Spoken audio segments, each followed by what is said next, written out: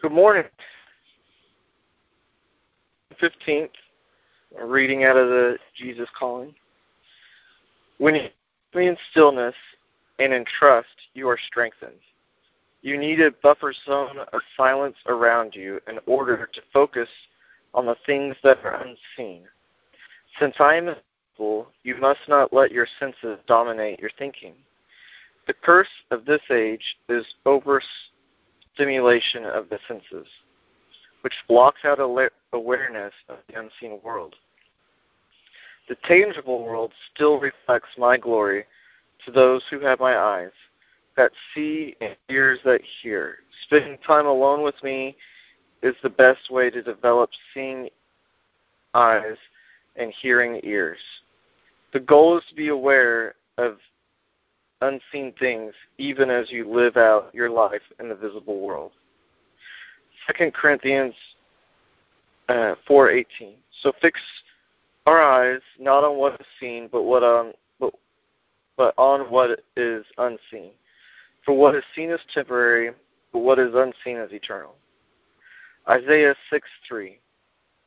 And they are calling to one another, Holy, holy, holy is the Lord Almighty. The whole earth is full of His glory. Psalms 119:18. Open my eyes that I may see wondrous things from your law. Psalms 135. I wait for the Lord, my soul waits, and in His word put my hope.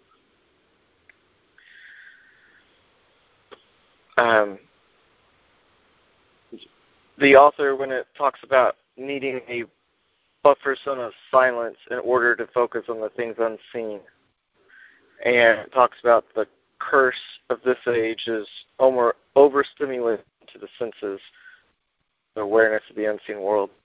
A lot of times we pride ourselves in the West of being sophisticated or being, I don't know what you'd call it, educated.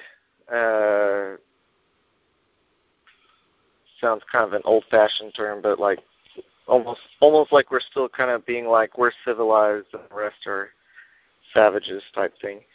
And where you look at third world countries and the people there where they still they believe in superstitions or in curses, or they seem to believe what to us in the West seems like anything that comes along, and it's not true stuff. So what it can't be real what they're believing.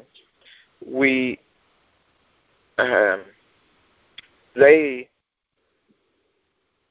don't have that same curse of the overstimulated senses because they don't have all the technology we have. They don't have the race of keeping up with the Joneses or the corporate America rat race type thing.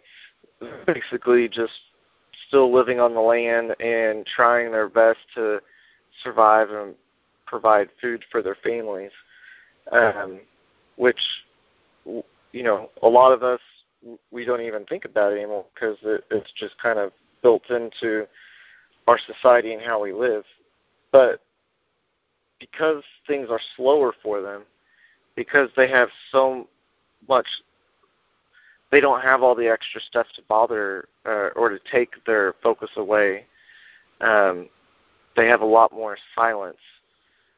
They're able to see things and grasp things that we can't. And unless we discipline ourselves to slow ourselves down, I think it was the modern monk, no,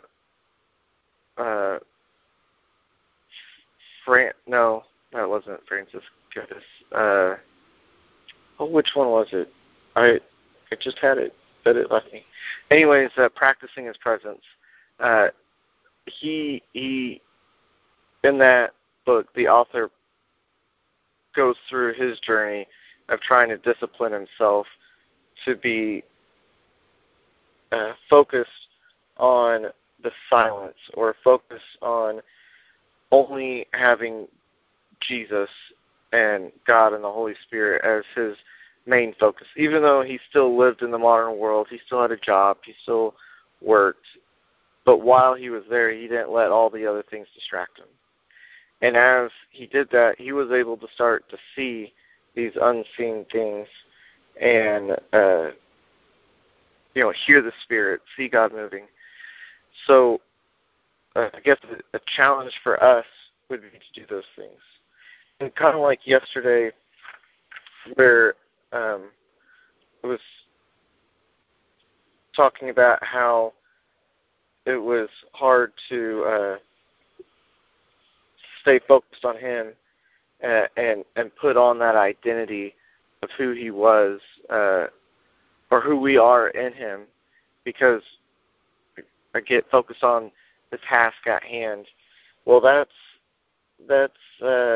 not giving into the silence. To give into the silence and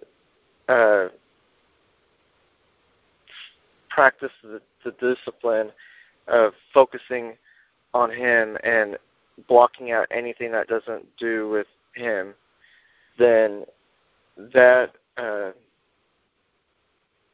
allows us to see our identity and to realize our identity. And as we see and realize our identity, we're able to tap into God's world, God's spiritual realm, and see and hear things that he wants us to see and hear.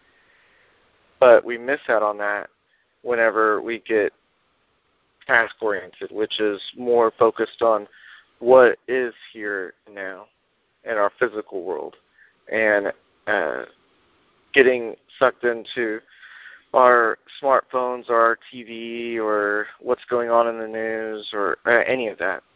That was kind of a long tangent to try to say if we make him a priority and spend time being quiet and trying to focus on him and seeing what he's trying to do, he'll open our eyes and open our ears to be aware of that. So I'll go ahead and go into prayer then. Father, thank you for today. Thank you that as we wait for you, Lord, there's hope, and that the hope is that you will help us to see the wondrous things in your law, and that you'll help us to hear all of creation and really everything saying, holy, holy, holy is the Lord, and that really your whole earth is full of your glory if we're looking at it. Help us, Holy Spirit, to fix our eyes not on what is seen, but what is unseen. Help us, Holy Spirit, to realize that what is seen, what seems important to the world of man is really temporary, and it fades away. Help us to practice the discipline of practicing your presence in every facet and area of our lives. And in that, to be able to realize our true identity in you. And as we realize our true identity in you and are practicing your presence, open our ears and our hearts and our minds to comprehend and to see and to hear what it is you're doing all around us, so that we can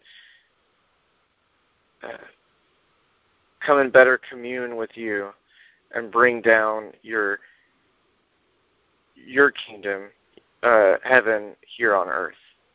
So thank you, Jesus, for going to the cross for us so that all this would be possible. Thank you, Father, for creating us to be able to do this and have this fellowship with you. And thank you, Holy Spirit, for being the comforter and the teacher and filling us with your presence so that we can we can have all this. I ask all this in Jesus' name. Amen. Okay, I don't know if you're still there. Sorry about yesterday. But I hope you're having a good vacation. I'll talk to you guys later. Bye.